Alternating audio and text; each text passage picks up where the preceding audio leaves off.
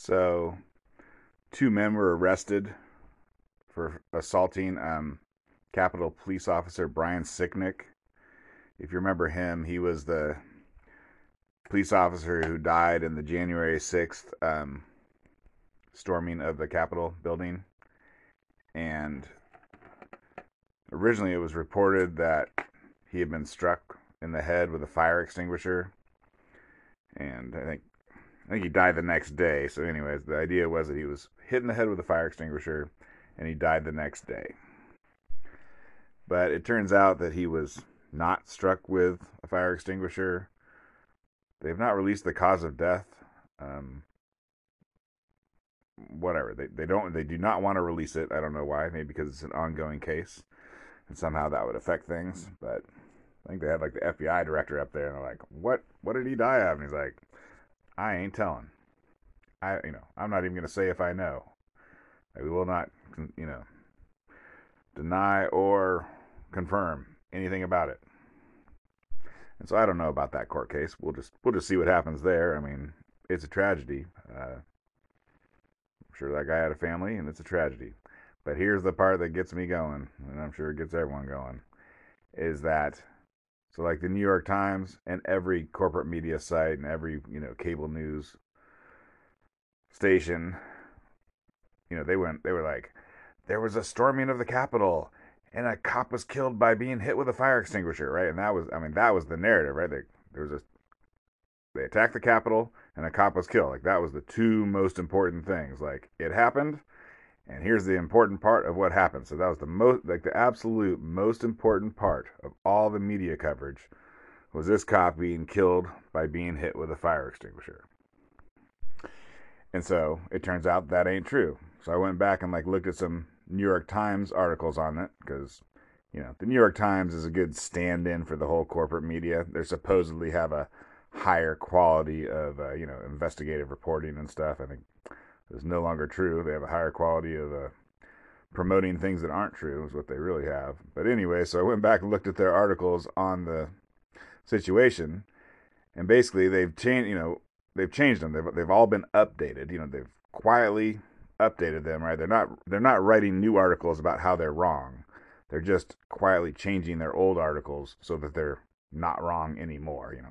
Now that the horse has gotten out of the barn, now that everyone in America has been just told this falsehood and believes it, then they're going to very quietly change things so that the point is to keep America believing that falsehood. And they're succeeding. They have won. They have won the battle on that. But anyways, they've gone back to their articles and put in an update, and then they've changed it from this guy was killed by being struck with a fire extinguisher to someone told us that this guy was killed by being struck with a fire extinguisher, but that wasn't true. And so this goes to a thing called editorial voice. Like on Wikipedia, they have rules about Wikipedia's voice. And what that means is if you go to the article on sky and it starts off the sky is blue, well, you can't if that's controversial, then you can't say it. If basically everyone knows the sky is blue, and so in Wikipedia's own voice, you can just say the sky is blue, although they actually have a bunch of references to prove it. But if it's a controversial thing at all, then you have to say according to astronomy expert so and so, the sky is blue, and so then the reader knows is this a fact that it could not possibly go another direction, or is it just it's this person thinks it, and then then the reader can decide for themselves how much they trust that person. So the New York Times, on Wikipedia it's called Wikipedia's voice. I guess on the New York Times it's the New York Times' voice. So the New York Times is going back and changing their articles. They go from this guy was killed with a fire extinguisher in the New York Times' voice, which means that the New York Times, they know for a fact, the guy who wrote the article, the editor who approved it, the entire, the lawyers who don't let them get sued, everyone in that company knows for a fact that this thing is true. So that's what they mean when they say this guy was killed by being hit with a fire extinguisher. And so that was a lie because they didn't know that that was true. They couldn't have known that was true because, in fact, it was not true. And I'll tell you, they do this. They do this with a lot of stuff. I was looking at some. I don't know if you remember Jacob Blake. That was a Black Lives Matter guy who got shot in the back in Kenosha. It's the one that started off the Kenosha riots. And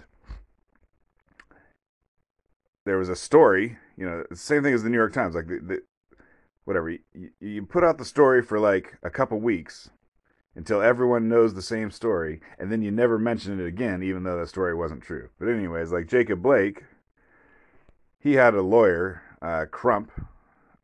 It's kind of he's a famous Black Lives Matter lawyer, and so the way the New York Times, okay, so the story of Jacob Blake originally was that he went to some apartment building to stop a fight between two women, and then the cops murdered him, which is not true, but that was the story that they went with for quite a while. And so the way like the New York Times articles would go is they'd be, the first paragraph would be like, Jacob Blake was shot 7 times and he died. So, that's all factual. There's video of it. And then the second paragraph would be like, they would say, okay, they'd say it like this. Jacob Blake, in quotes, Jacob Blake went to this apartment building to stop a fight between two women, end quote, said, whatever his name is, said Crump, said his lawyer Crump, period.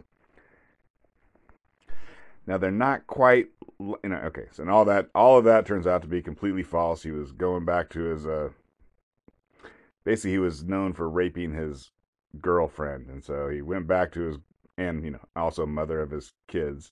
So he went to her house to harass her after whatever.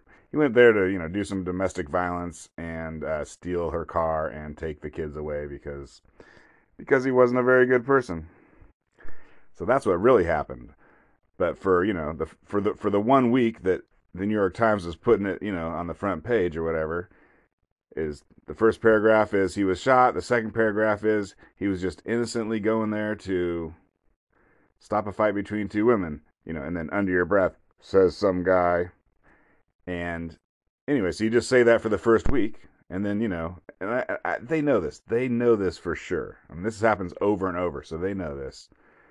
Basically, they're like, quick, before we know any better, put out the falsehoods. Put out the falsehoods. Attribute it, if they're too crazy, just attribute it to someone else. But, but like, oh, it sounds good. There's a fire extinguisher. It sounds good that this guy is just, a nice guy breaking up a fight between two women. Quick, give me 100 articles. And I need them all by tomorrow. Because every time we do this, 3 days later, it turns out everything we said was a lie. So just quick, throw those articles out there. And then when it finds out that it's a lie, okay, we just won't speak of it again. And maybe we'll go update our articles on the website. If we care enough, which we probably don't. Okay, thanks for listening. Bye.